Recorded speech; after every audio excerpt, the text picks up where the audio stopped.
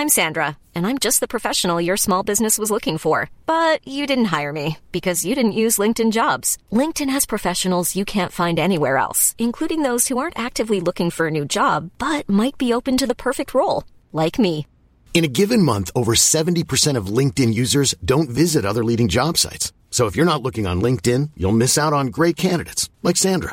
Start hiring professionals like a professional. Post your free job on linkedin.com/people today. Mom deserves the best, and there's no better place to shop for Mother's Day than Whole Foods Market. They're your destination for unbeatable savings, from premium gifts to show-stopping flowers and irresistible desserts. Start by saving 33% with Prime on all body care and candles. Then get a 15-stem bunch of tulips for just $9.99 each with Prime. Round out Mom's menu with festive rosé, irresistible berry chantilly cake, and more special treats. Come celebrate Mother's Day at Whole Foods Market. Hi, this is Billie Jean King. This is Marion Bartoli. I'm Mats Wilander. This is Mary Carrillo. This is Yannick Noah, and you're listening to the Tennis Podcast.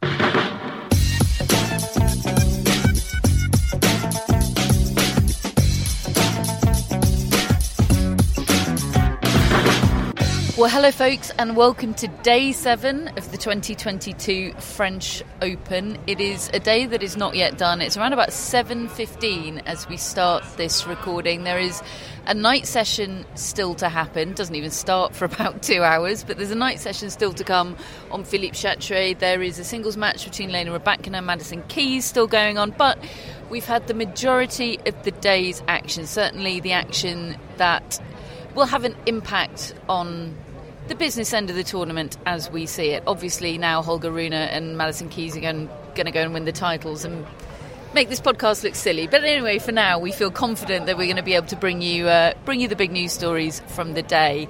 It's been a bit of a ropey, flat day, to be honest, folks. We're not going to try and polish this turd for you. We're going to try and entertain you all the way through the turd that was today. And to help us do that, we've got Simon Briggs.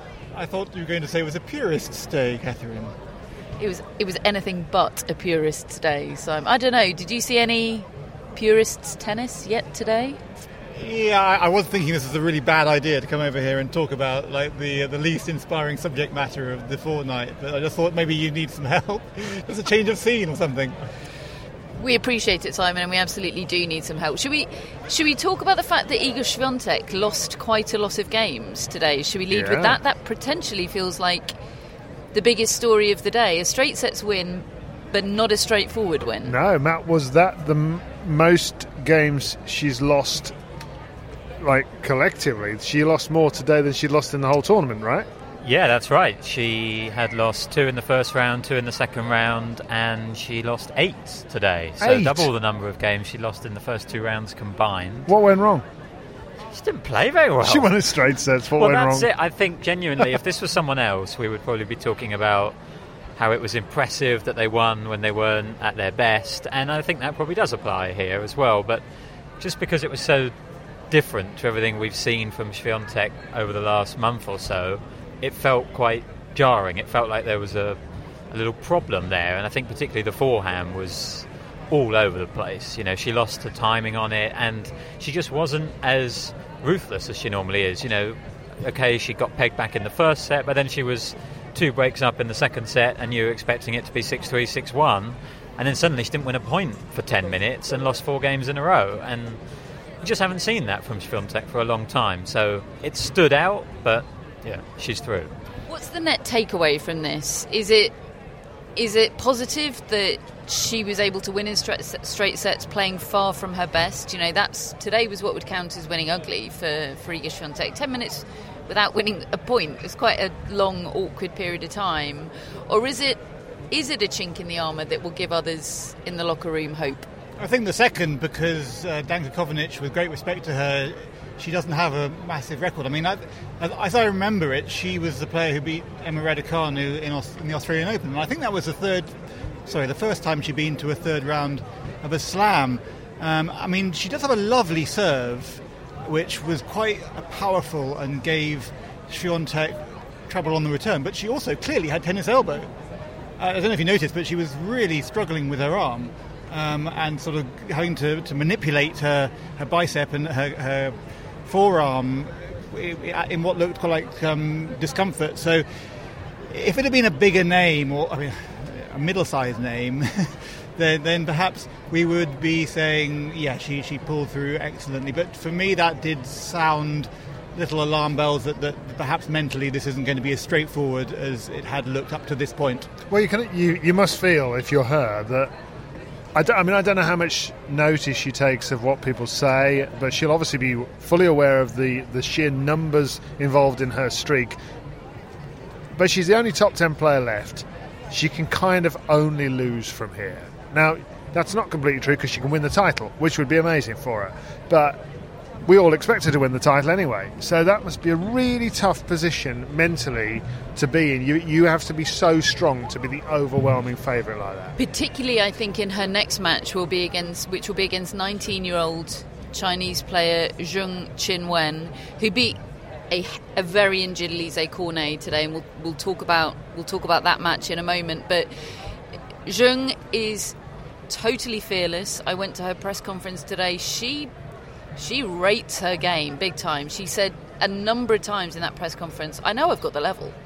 Wow. Over and over again. She's completely charming. I spoke to Chris Clary of the New York Times, who was also in that press conference, and he actually had a sit down with her yesterday. I don't think that piece has been published yet, but he was very taken with her. He said she's got bags of personality. She backs herself, and, like your Leylah Fernandez's and your Emma Raducanu's, these young players with absolutely no emotional baggage and nothing to lose, she's utterly fearless. The fact that she's playing someone on a 31 match win streak, I think rather than daunt her, I think she's really excited to get even the chance of trying to be the one that breaks it. It could be interesting. Yeah, it's all completely new for her, isn't it? In the same way that it was for Fernandez, for Raducanu at the US Open. I was speaking to a coach a couple of days ago before her win today, who said that he already thought she was going right to the top, just looking at her game, just looking at her power. Top 5, he said.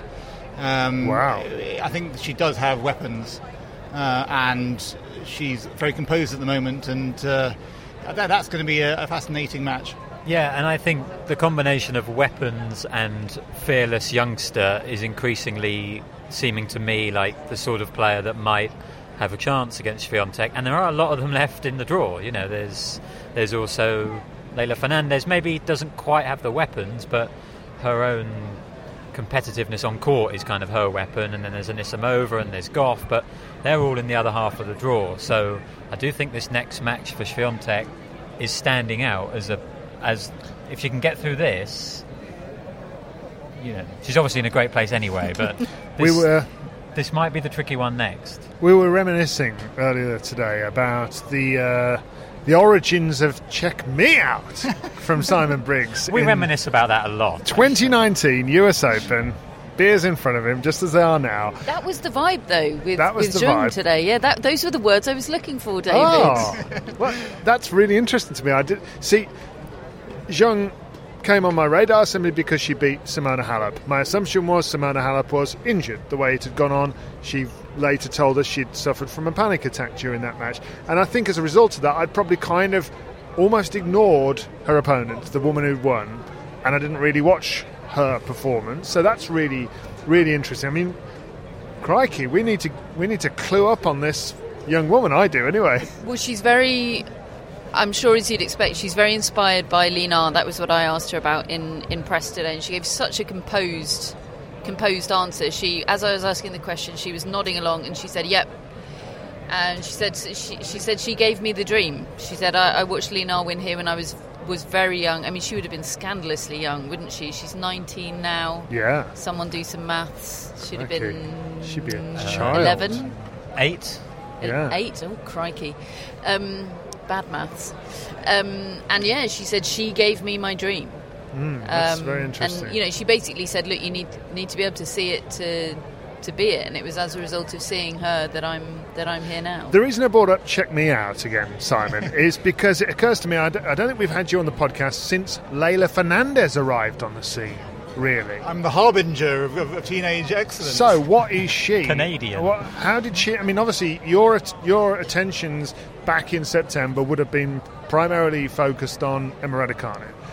My attention is always focused on Emma Raducanu. How many did you do? I've written a piece on Emma Raducanu today, even though she went out of the tournament about 48 hours ago. I only discovered Qinwen's name about 3 weeks ago when I was looking up other teenagers so I could compare them to Emma Raducanu. So my entire world is in a prism of Emma Raducanu. I do remember about a week's worth of previews of the US Open with Emma Raducanu in them back then. But Leylah Fernandez, what are your impressions of her? We obviously haven't spoken to you since she had that run, and your focus would have been on Raducanu, but Fernandez, what did you make of her? Yeah, I mean, I've seen her a little bit this week, and the way that she's moving, and the way that she's taking the ball so early, and the way that she's dictating without power, but with that urgency, and the amazing direction she gets off her forehand, just seems to have the ball on a total string. Does remind me a little bit of the US Open. Her results are clearly much better than Emma's have been, which one might almost have picked that perhaps afterwards, because it probably is less of a massive change to digest. And, you know, she's, 25 in the world, probably on the race this year, something like that. Oh, Simon's into the race. El Race, Simon. Yeah. That's what it is in Spanish. They're quite... they're quite... the context is very disrupted by the points that they both got in that slightly freakish tournament last year, the one with the weird balls, as Craig Tisler would tell us. But I think that's why I've been looking at the race, and also because of all the Emma Raducanuing I've been doing this week in terms of previews. Yes. Just quickly before we move on from Jeon Qinwen, her match today against Alizé Cornet, in which Alizé Cornet was very clearly injured. She didn't win a game, love and 3 before she retired from the match. Extremely awkward. Alizé Cornet heard some boos from her home fans. Oh dear. And had some things to say about that into the French media afterwards, Matt. Yeah, she described the French support as surprising. I mean, always, not just today, always. And she was really unhappy, she felt it was disrespectful. And she said it was worse than the injury almost. It was making her feel worse than the fact that she wasn't able to compete today, which is pretty horrible. I mean, I've been utterly in love with the French crowds this last week, because I've never encountered them before here. I haven't seen that yet.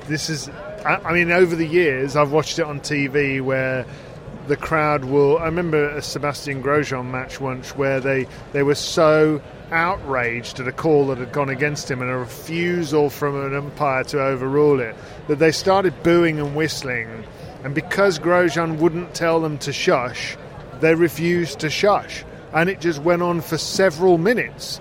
And at times you think, these people are out of order. This is just proper disorder now. But in the stadium, I just haven't experienced that today. I was watching the qualifier today, Jean over on Longland at the start of the day, and she's love 5 down. She gets out of her seat and she's greeted like this returning hero, and they're trying to do everything they can to lift her. And I can see no wrong at this point with the French crowd. But I guess that's the other side that I haven't seen yet. Yeah, I was about to say the same thing. It is the first time they've manifested this kind of two-faced quality that they have, the ability to turn on the sixpence. They can be loving you 1 minute, and then you just have to make one low-effort point, and suddenly they're right on your case. And it is a classic. They really do watch very closely, but they're also so opinionated. They have a real character. It's one of the unique things about this tournament, so it's about time that you got a chance to observe it. Yes, I think Daniil Medvedev has found his natural home, hasn't he? Crowd energy wise. Yeah. The dream has been restored by Paris. I do want to see him take them on at some point, because today it was all very jolly. He was so good, and he was absolutely destroying Miomir Kecmanovic. And then there was one moment deep in the third set when he walked up to a line call, circled it, umpire came down, they had a chat about it, he wouldn't accept it, he kept going, and then the crowd got fed up with this, and they started to go boo, and he was like, oh, calm down, like this to them, and they did. So he got them eaten out of his hand. I think they love him here. But I was thinking, and I think they do, but just imagine if he played Hugo Gaston, and Gaston was whipping the crowd up and Medvedev didn't like it. Imagine, I want to see that. The thing is, though, Medvedev is also playing very, very good tennis. Playing brilliant tennis. Do we need to call a sort of emergency mid-tournament meeting, is Medvedev in the mix? Because he was definitely not at the start of the tournament. But the thing is, he's absolutely in the mix for the final. I think it's the same question as, is anybody from the bottom half of the draw in the mix? For me, he's put himself just behind Tsitsipas in that bottom half of the draw, and I'm starting to think that Tsitsipas-Medvedev semi-final will happen. Yeah. And I know it's clay, I know Tsitsipas would be the favourite going in, but Medvedev loves playing Tsitsipas, generally speaking. He would have a chance in that. Tsitsipas was brilliant today. Not the stiffest opposition. It was exactly the opponent he wanted today. He knows Imma from the juniors, and he was really in his second round against Kolar. He didn't know that opponent at all, and I think he found that difficult. Whereas Imma, he knows his game, and Imma, he's athletic, but he doesn't have the weapons to hurt Tsitsipas, and Tsitsipas was looking like the clay court Tsitsipas we know, bossing the rallies and just way too good. And it was exactly the match he needed after 8 hours on court in the first 2 rounds. He just got it done. I'm sure it was under 2 hours today. It was exactly what Tsitsipas needed. Imma sneaked past a very sick Dan Evans in the previous round. He's had a pretty poor season, and his forehand isn't really up to the standards you need against Tsitsipas, who sometimes the players say has the best forehand, don't they? Yes, they do, yeah. Riley Opelka. It's not very spectacular when you watch it, and yet it's lethal and it's so accurate. So that was always going to be a pretty one-sided match. I mean, for me, Medvedev was playing chess today. I mean, that's possibly a sort of Russian cliche. He's sort of 2 steps ahead of his opponent. But I just wonder, coming up against a player of sort of greater weaponry and ordnance, then he's probably not going to be able to apply those lovely touches and those awkward places in the court if he's coming up against somebody with a really big ball. That's my concern.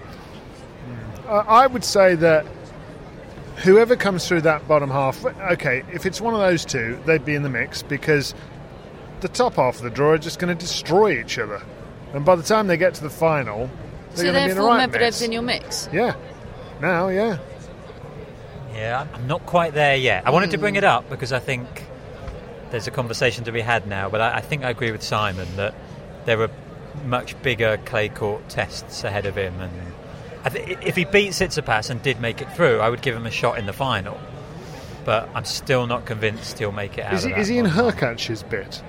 Because well, he's in Hurkacz's half, but he would be to play Hurkacz would have to beat Tsitsipas. That would be the quarterfinal. Hurkacz-Tsitsipas. Hurkacz hasn't lost serve yet this tournament. He's looking pretty good, isn't he? I mean, I know he played Goffin, and Goffin wasn't 100% fit today, but Hurkacz hasn't done this here before. I think the thing is that he does look pretty good until he plays someone better. I think that is sort of Hurkacz's thing. If anybody else would like to propose another thing, well, he did beat Medvedev at Wimbledon last year, didn't he? And he's had his Miami run. But I know what you mean. I don't necessarily trust Hurkacz to sustain that level against the best players. Hurkacz will likely play Casper Ruud next, who's currently a set and a break up on Lorenzo Sonego. Stefanos Tsitsipas will play the winner of tonight's match between Holger Rune and Hugo Gaston, which is going up against the football. Down at the bottom of the draw, Daniil Medvedev faces Marin Cilic now, who ended Gilles Simon's French Open career today and was the only participant in his episode of This Is Your Life. Well, in comparison to Tsonga, that was like a sort of a single rather than a double album, wasn't it? It was over in a blink. and possibly a relief for some viewers as well. I think they really wanted him to lose in the first round on Simon Mathieu, so there wasn't the sort of direct visual comparison. You know, it was the exact same court, the weather was the same, it was all in the same place, it was just shitter for Gilles Simon. It was the same little trophy thing, which is really classy. It's a little cross-section of the court that they give them with the clay and top dressing on top, and then goodness knows what geology is beneath that. My dad's going to text me now when he listens to this and tell me exactly what geology is beneath it. That's a really nice touch. Amélie Mauresmo was there. It was all lovely, and had there not been the direct comparison 3 days ago of everyone Jo-Wilfried Tsonga's ever met coming out with custom-made T-shirts with his face on, it would have felt lovely today. But nobody had any T-shirts with Gilles Simon's face on. I think Tsonga set a dangerous precedent now, because he's a very, very fine player, but he's not won a slam. So now we're getting one of these, the big three stroke big four. When they're going to retire, they have to go bigger than Jo-Wilfried Tsonga. Well, they have to book an entire session of court time for the interviews and the send-off. I mean, there's an argument to say that Roger Federer invented an entire tournament to enable that he could have the perfect send-off. Well, the Labour Cup? Yeah. Well, that's going to go on for 10 years, though, so he can do it. Right. I think he'll still be playing when he's 50. The Simon match was, obviously it was no contest, but the fact that it followed Cornet meant that there was a period in the day there where French players on Chartres lost 21 games in a row. It was an awkward time. And there wasn't a lot going on elsewhere, was there? It was a really... It's been a rubbish really day, awkward really, period of the day. I'm having the time of my life, but today was bloody awful.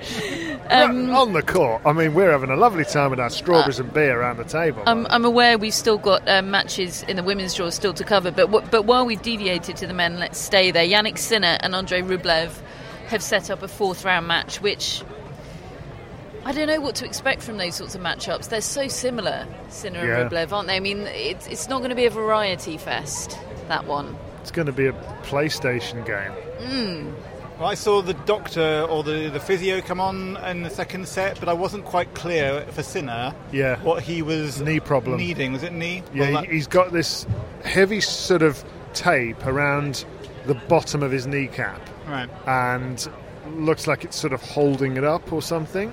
And then the trainer came out again and had consultations with him, but I felt for his opponent, Mackenzie McDonald, in this match, because McDonald was the dominant player in the second set and he had 11 set points and he still lost it.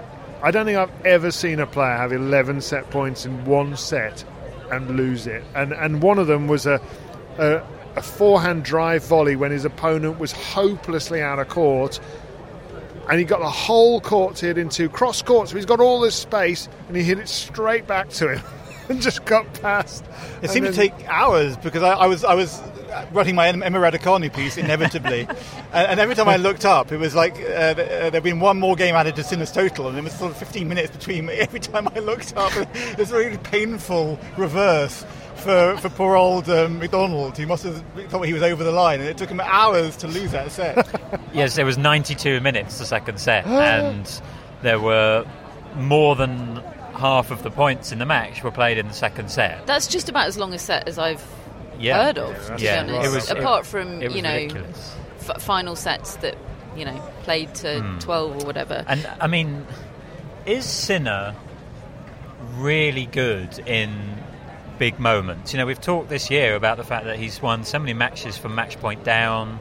He saved all those set points today. Or is it a little bit Kei Nishikori's fifth set record, which is sort of boosted by the fact that he shouldn't be in those situations anyway? I can't quite tell. I don't feel like we've seen Sinner in enough really big match occasions, and by that I mean kind of where he is now in the draw, second week of Grand Slams against the biggest players, because I just haven't got a grip yet of how good Sinner is, really. He sort of does what he's supposed to, but I don't know. I don't trust him to power his way through this half of the draw, which is kind of the way he's talked about by some people as having that potential. I was talking to my friend at Golden Set Analytics about Alcaraz, and he was saying that the great thing about Alcaraz is that he plays every point the same, which is a hallmark of the very, very best. Whereas a lot of other people, when they're not under the pump, they can doze off a little bit. And if you're winning those points when you're down, set point, break point, because you're lifting your level, then that means that you've maybe not sort of been on it in those longers, let's say, in the middle of a set. I mean, sets do, even if they're not 91 minutes, it's a long time to keep your concentration, and maybe that's an issue for him. David has a packing for a trip analogy for what you've just described. Do I? Yeah, you said it on the podcast the other day. Oh, yes. The deadline bit. Yeah. You never... People that can only get their arse in gear when they've got a deadline looming. Every journalist that I know, including me. Is that true? God, yeah. I mean, every wife of every journalist I know is pretty sick of dealing with it, I think. Just get on with it now while you've still got 6 hours to go. Were you like that in school? Yeah, probably. Yeah, so maybe I was destined for this bizarre life before I even left. What's your Raducanu piece about? More people talking about Emma Raducanu. I've told you, this is how I live my life. I'm a total prism. Is that good? Is it good knowing that there's always something that you can always reach for something Emma Raducanu related, rather than thinking, oh my God, I might have to write about Hubert Hurkacz today?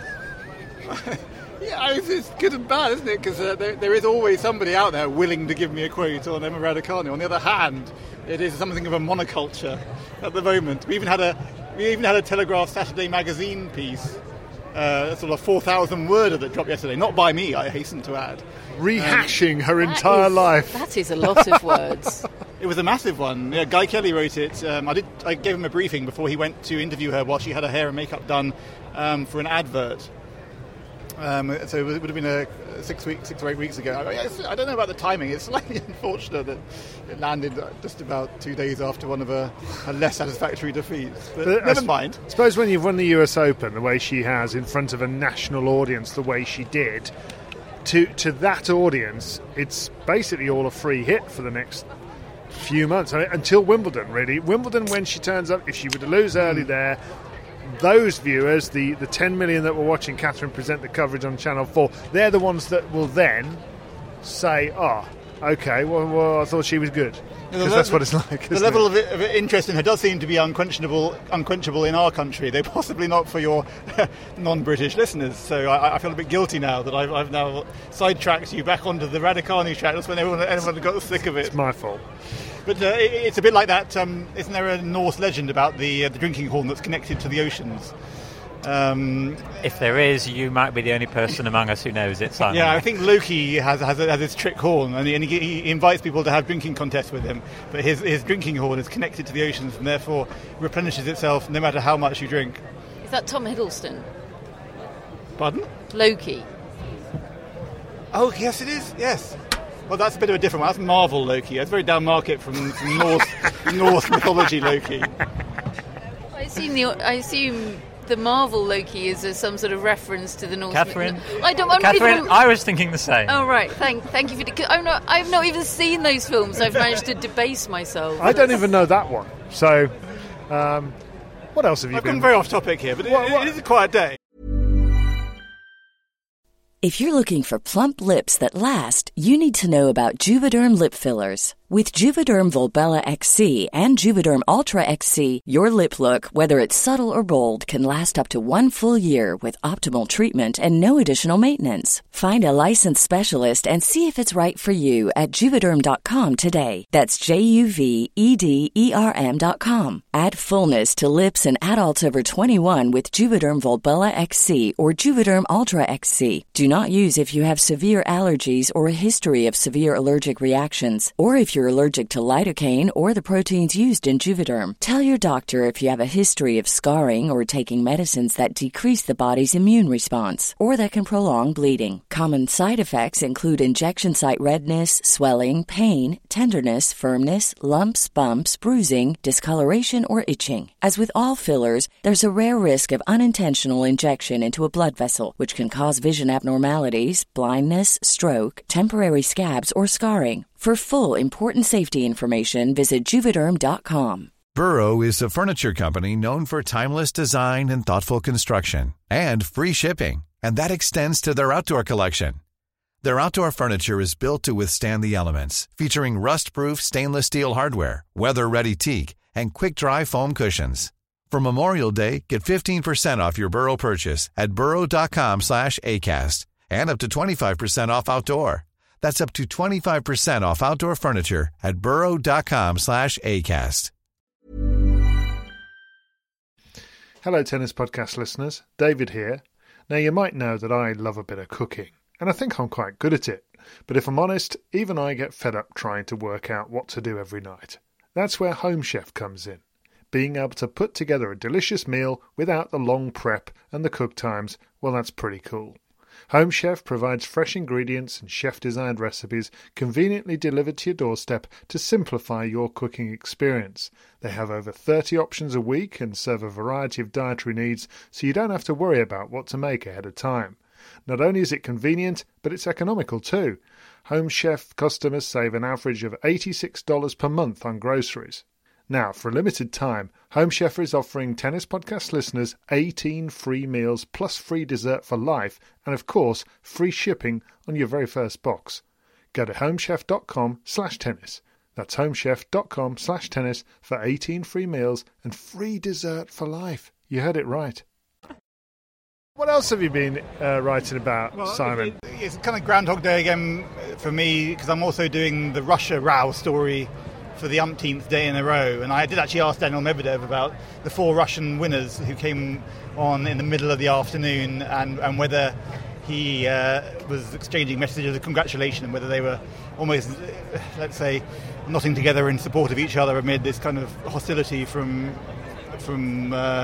some parts of the tennis world. But he answered it with typical grace and tact and said, well, I congratulate everybody who wins. And that's the great thing about tennis. We're all one big community, which he does it with it very well. You reported about potential legal action a couple of days ago from Wimbledon. Yeah, I did. I mean, it was partly in response to stories in other papers that I felt we had to keep up with, but I don't see it happening. I think if they went down that road, then it would be the beginning of a suit and countersuit type scenario that would just leave everybody impoverished and exhausted and miserable. And they probably do realise that. What I'm hearing right now is that there's a big push to maybe make something positive out of this fiasco, and everyone's almost so ashamed of themselves that there could be a move towards a T7 supervisory board. That wouldn't change anything for Wimbledon, but that would be a show of unity beyond Wimbledon. Yeah, that it could improve the united tennis concept, but also it could perhaps come with a climb down on rankings points. I mean, remember that players in the wider player group belonging to both tours have, in their numbers, criticised the loss of rankings points.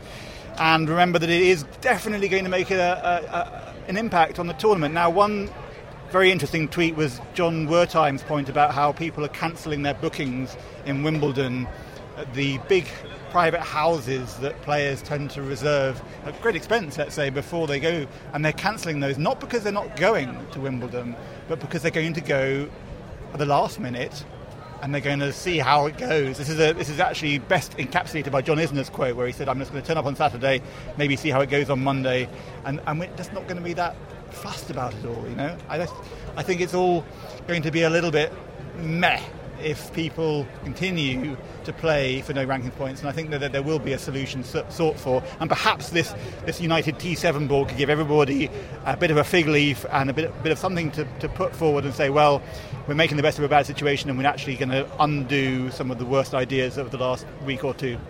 We were chatting to Mary Carrillo the other day about the knock-on effects, the unintended consequences of a situation like this and decisions such as those that have been made. And, she was referencing how it might possibly affect ESPN, who, of course, have the US rights to Wimbledon, and how many people they deploy onto the coverage and that sort of thing. Is Wimbledon so sacred, / Emma Raducanu so sacred, that provided Andy Murray's there and Emma Raducanu's there, this couldn't possibly impact the level of resources that the Telegraph and other papers deploy? Or could you see a scenario where that is impacted somewhat by the potential mehness that you've just described? Well, from a newspaper perspective, I think it's going to have that advantage of uniqueness and weirdness. I mean, that's always a positive for a reporter. I mean, the great challenge coming to work when you are a dedicated sports correspondent is make it one day different from the next. And this will be a very different Wimbledon. So I don't think that's going to be a problem for us. But that's quite different, isn't it, to broadcast, where it's not really about making it different, it's about making it sparkle.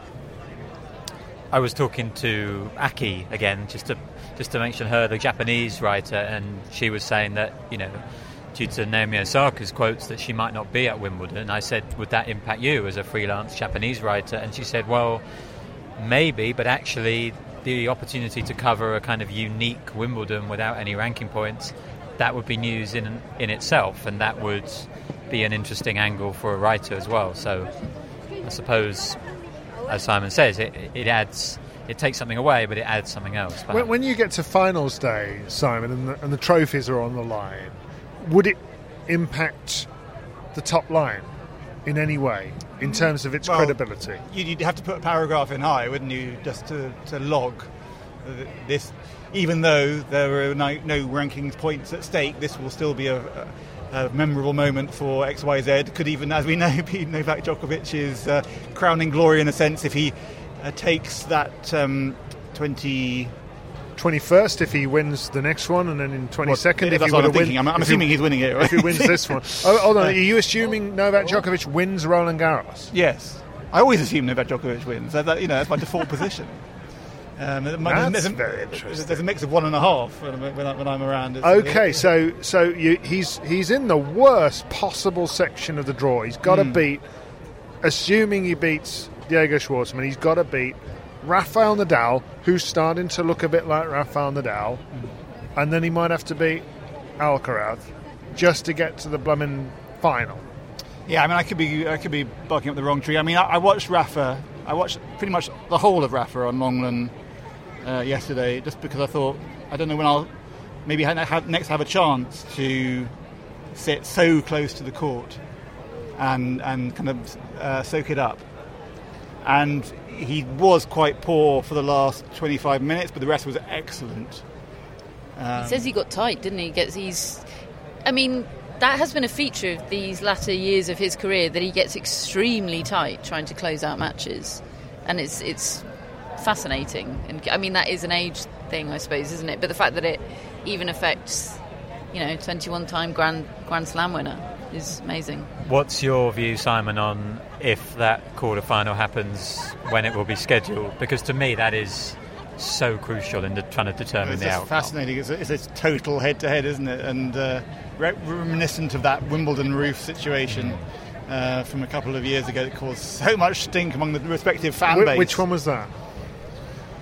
It was the 2018 semi-final where they played the first 3 hours of the match, the first 3 sets, under the roof on the Friday night, because Kevin Anderson and John Isner had gone on 26-24 in the 5th set. And then there was a controversial decision to keep the roof closed when they came back on the Saturday on a lovely, bright, sunny day. And obviously the feeling was that favoured Novak Djokovic, and Nadal wouldn't want the roof closed. And in the end, Novak Djokovic won the match. I mean, it was incredibly, incredibly close. So if there was like a 0.2% differential, which there totally would have been, then you can see that could have made a difference. And the argument was, if you start a match in a certain conditions, then you must finish it. And it totally hasn't been borne out in any other situation before or since. No. It's quite random. It's very Do we read anything into the fact that tomorrow, Sunday, so the next time they all, in that top half of the men's draw, play, obviously they've been juggling this situation all tournament with the fact that you've got 3 huge men's draws, draw as in, draw card, in the top half of the draw, and only 2 men's slots available on Chatrier, and one of those is considered conditions-wise undesirable, certainly by Rafael Nadal. Well, tomorrow they've put Djokovic on Longlen. He's got the Longlen gig. Alcaraz is in the night session, and Nadal has his much-coveted third in the day session spot. Do we read anything into that? Does it mean anything for what they might do on Tuesday? Is it possible that Djokovic requested Longlen? I've heard that posited as a scenario. I don't really have an answer. I mean, all I would say, just from my Longland experience, was I just sat there and thinking, this crowd is completely in love with Rafa. And I don't remember that being the case in the middle of his glory years, because everyone got a bit fed up with there was Nadal Nadal fatigue. There was Nadal wasn't fatigue from the fans and from the tournament. Definitely. There was a year here, around about 2013, where they scheduled him. He was obviously defending champion, because he always was. They scheduled him first match on Longland. He opened his title defence on Longland. There was massive Rafa fatigue, and that is evaporated and then some. I think there's this real sense of, this guy's incredible.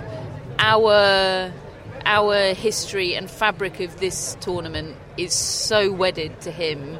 We must treasure him while he's here. And make the most of him while we got him. That's why I was out there, to be honest. And I was watching one woman in the front row who was staring at him, and then only looked up when the ball went forward. Then it was like in between points, she just watched him constantly. It was like she was like trying to get her Rafa quota for the rest of her life. And it's one afternoon on Longland. She probably thought, she was actually in the front row, so she thought, I'm going to cash in today. And it just the affection for him was amazing, and it is something that happens to athletes at the end of their careers if they have a little bit of dip of popularity. And let's say, nothing to do with Rafa's behaviour. It's always been terrific. Just he was so good that he did bore people for a while. And we know if he pops up at the football tonight, that means he had a good practice today and he's feeling physically good, because that's what he told us in press yesterday. Yes, I've got my tickets, I intend to go, but only if I practice well. If he's not there, I'm trying to think what I will do. I will get a prediction right if he's not there, I'm telling you. It's basically saying to Felix Auger-Aliassime, I'm not feeling good, isn't it, if he's not at the football tonight? Yeah, but he's going to be there. Should we just deal with these other women's results that we've had today before we get sidetracked once again, which I'm already excited about? Jessica Pegula won her match today over last year's semi-finalist Tamara Zidansek on her first match point. Hooray! That's well a double done, win, isn't Jessica. So I think she's now up to 19 for the tournament, but across 3 matches. And she has significant ramifications for Emma Raducanu's top 10 chance. That's the only thing I was thinking about with that match. Emma Raducanu correspondent over here. Yes, because Jessica Pegula is now likely to get into the top 10. Yes, and likely to mean that Emma Raducanu is not top 10 after this tournament. Not that I'm interested.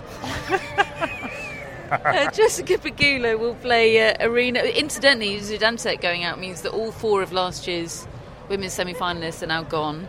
Arena Camelia Begu will be Pegula's next opponent. She behaved herself today and beat the aforementioned Leolia Jean-Jean.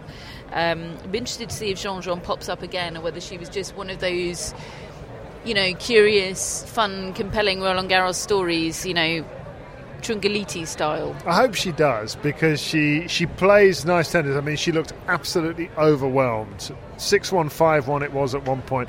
Then she started to mount this comeback, and you can just imagine what it was like, and she couldn't quite get there. Won 3 games in a row, but I hope so, because she's a good story, and she's got a roundabout way of getting to the point she is, but she's mixed it now with this company. Hopefully she can take something from that. Veronika Kudermetova is also into the second week of this French Open. Now, she beat Paula Badosa today via retirement. Paula Badosa retiring moments after David arrived on the Suzanne moments. Longland. At the exact moment. Yes, I poked my head out of Longland Media Seats tunnel, saw Matt, said hi Matt, walked over, ladies and gentlemen, Paula Badosa has been forced to retire, in French. Matt, you'd been sat there for the whole match. Was it unexpected? Was this knee injury something she carried onto court? She lost the first set. Was that a fair and square first set loss? What was going on out there? It was odd. She started the match really well. She was 2-love up, had break points for a double break, didn't take it, and then there were 4 or 5 extremely competitive games that went to several deuces, and she had lots of chances to win them, but didn't. And Kudermetova started to get the ascendancy in the rallies and in the points, and Badosa was hitting the ball really well, but she wasn't having any impact. She wasn't opening up the court. She was mainly just hitting it through the middle. And Kudermetova was quite happy to trade and rally and kind of had the better of the match. And then at 5-2 to Kudermetova in the first set, Badosa went over to the umpire and said, can I have the trainer, at the next change of ends? And trainer came out, saw to her knee, took a medical timeout. She started the second set, fell down a break, and retired there and then on the spot. So it was a bit odd. I would have to see her press conference transcript to know whether it was something she came onto court with or not, but it seemed to me like maybe she did it or worsened it during that first set.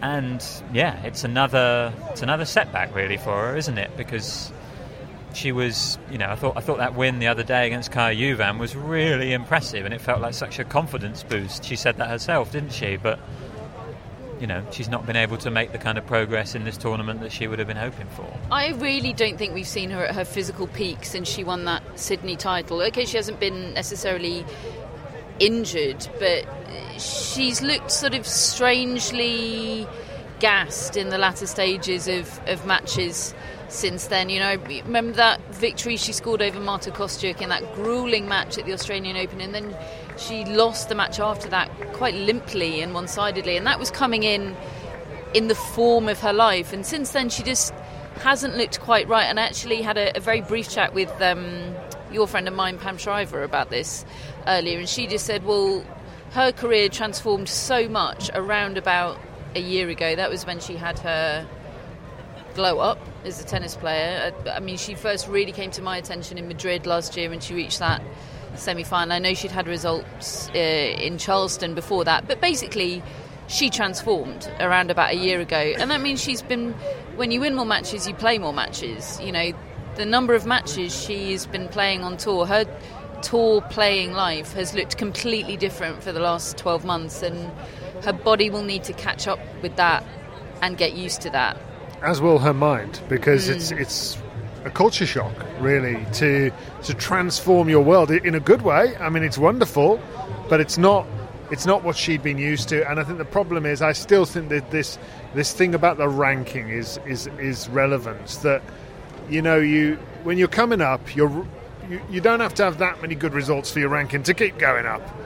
And then you reach a point where you have to really be winning tournaments for it to go up anymore. And I think that just psychologically that's not that easy.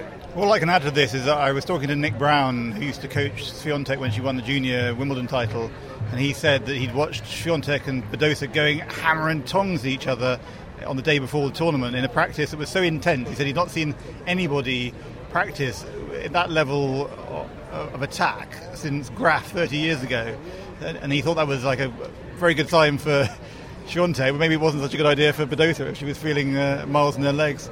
She needs to stop playing really well the week before Grand Slams. And start playing well when you've predicted her to win the tournament. Abso-friggin-lutely. Veronika Kudermetova awaits the winner of the match still to be decided between Madison Keys and Elena Rybakina. They have just split sets over on Simone Mathieu. Tomorrow's schedule looks thus. Starting on Chatrier with Fernandez against Anisimova. Oh, hello. I will be there. What time's 11 that? a.m. No, midday. Midday. Midday, mate. Matt will be there in bed. But Matt will be there at 11 I will be because there at 11. he wants to make sure. Then we have Elisa Mertens and Coco Gauff. I feel weirdly confident in Coco Gauff all of a sudden. Not necessarily she's going to win the tournament, but she will win that match. Do at least what she's supposed to do and maybe a bit more. What's that? Well, she's that was such a David well, thing look, to say. I mean, she's the high-ranked player. Okay, so Mertens what's she tomorrow, going to do? And yet, that's probably quite a tricky match. Hang on, I'm just looking at the draw. Who would she play? I've got her in the final. So yeah, I think I've backed Anisimova, but I don't know. She might do it. Then we have Felix Auger-Aliassime against Rafael Nadal, and the night session tomorrow, Carlos Alcaraz against Karen Khachanov. Longlen starts with Martina Trevisan against Alexandra Sasnovich. Then it's Novak Djokovic, the world number one, against Diego Schwartzman. I might do a Simon Briggs and try and get a close-up look at Djokovic there on Longlen. Not because I think he's retiring anytime soon, but it's an opportunity to watch him very up close. Wow, yeah. And you can stay on for Alexander Zverev against Bernabé Zapata Miralles, Matt. Double header. Or I could not. Up to you. We'll see. We'll let you know tomorrow what Matt decides. At least Matt knows how to say his name. I butchered it yesterday. What's his name again? Bernabe Zapata Miralles. That's the one. And then it's Jill Teichmann against Sloane Stephens, which I think could be a corker. And that's it for singles action. Yeah, it goes down to just the two courts. Hannah on Twitter tomorrow. said, "Oh, look how small it looks. The order of play." No, I mean there's doubles, obviously, and we will talk about that. But this is the stage where it suddenly gets very, very serious, doesn't it? One thing while we've got you, Simon, I wanted to talk about something that we spoke about on a pod a few nights ago. It must have been whatever day it was Emma Raducanu lost, which I'm sure is tattooed about your person somewhere.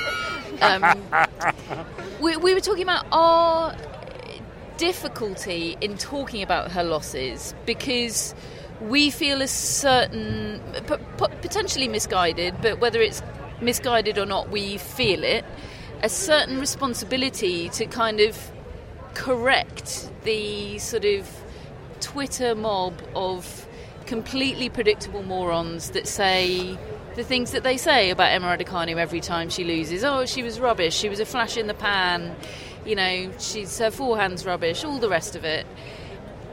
I'm not quite sure what my question is here. Do you feel that same responsibility to sort of to be positive about her, or to at least try and be positive about her?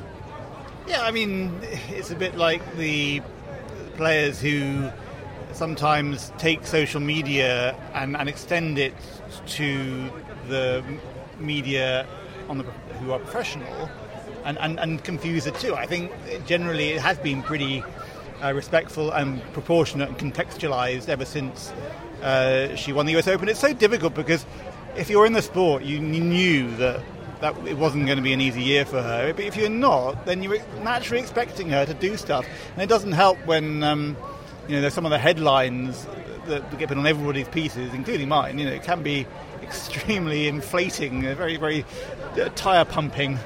And that just translates into this impossible level of expectation. But I mean, I did notice that press conference was unbelievably kind to her, and I did put a sentence in my piece saying Joe Conter might have been looking on thinking, how does this girl get away with it? Bloody hell!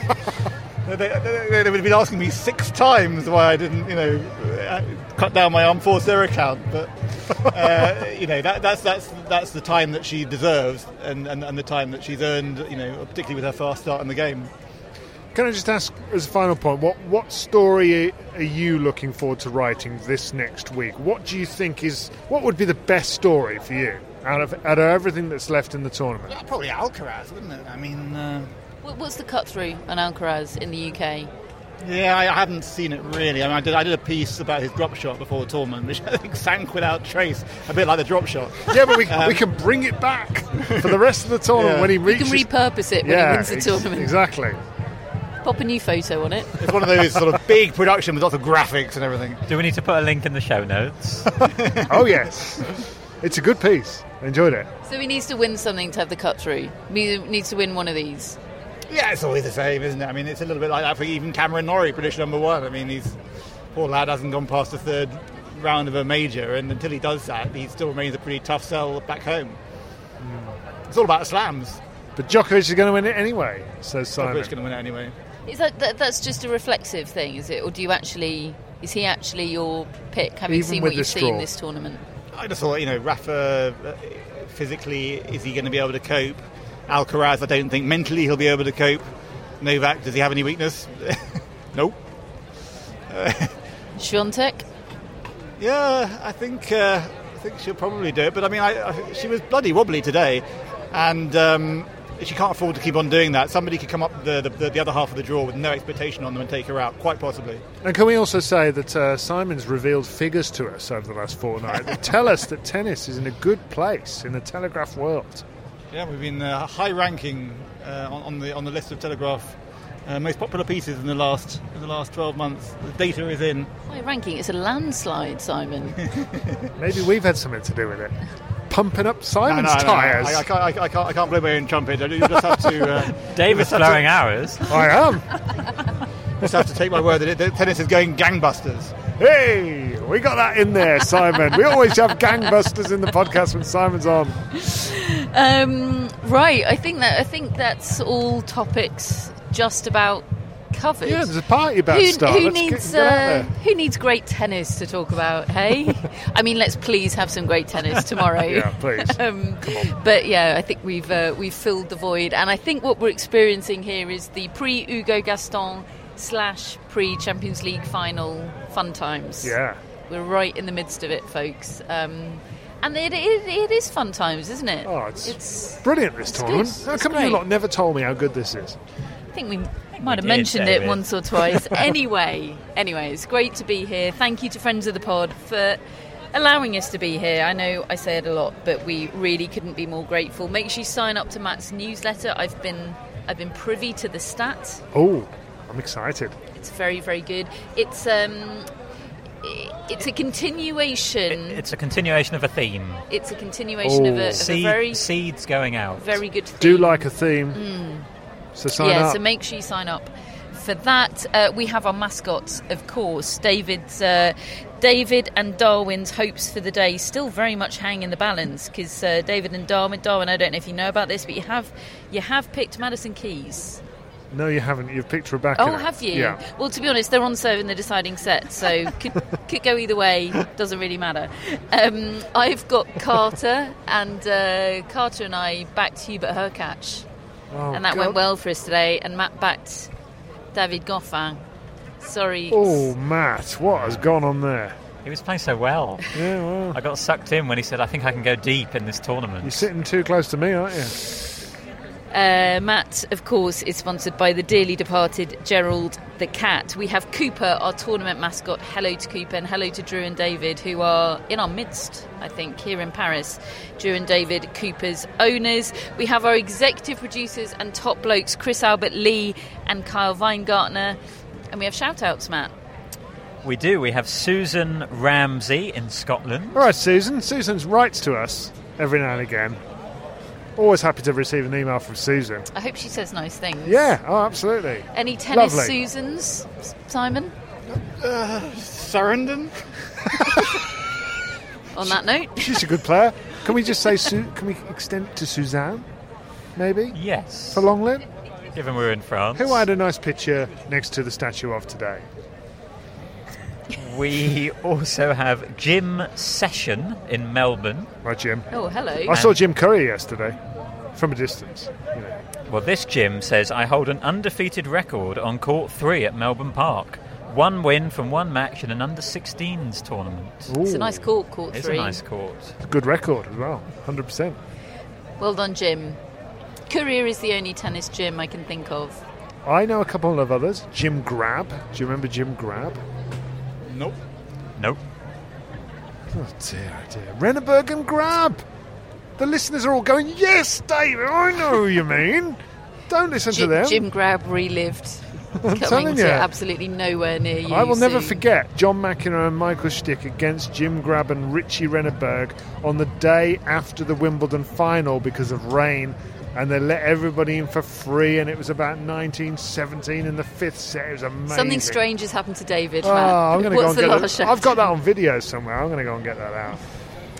The last one is Emmett Stanton from Baltimore, which, as he points out, is the birthplace of Pam Shriver. Hey! Hooray for Pam, hooray for Emmett. Was it Emmett that messaged us on Instagram earlier and said that the only other time in his career that Marin Cilic has beaten Gilles Simon, he went on to win the title? It might have been the Emmett. US He does Open. message us. He is very knowledgeable.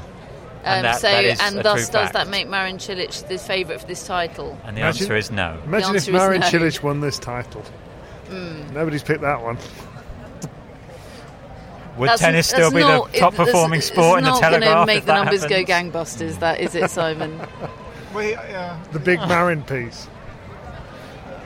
Someone's You'd ask him literally how he lost for feels words. about Emma This isn't- Raducanu, wouldn't you? This isn't bearing well I'm for the big thinking piece he's got to tomorrow- write about Marin Cilic. Yeah, tomorrow who is going to talk about Emma Raducanu? That's my question from the Sunday. It's actually quite a good day, isn't it? I mean, find out what Marin Chillis thinks. It's a remarkably unbalanced opposite days, as it always is, isn't it? How it does often that is, happen? yeah. It is. We're going to have to book you in for Monday now, I think. Could be a bit ropey. Anyway, whatever the tennis, we'll be here to entertain you. Thank you for listening, as always. Thank you, Simon, for joining us. We'll speak to you all soon.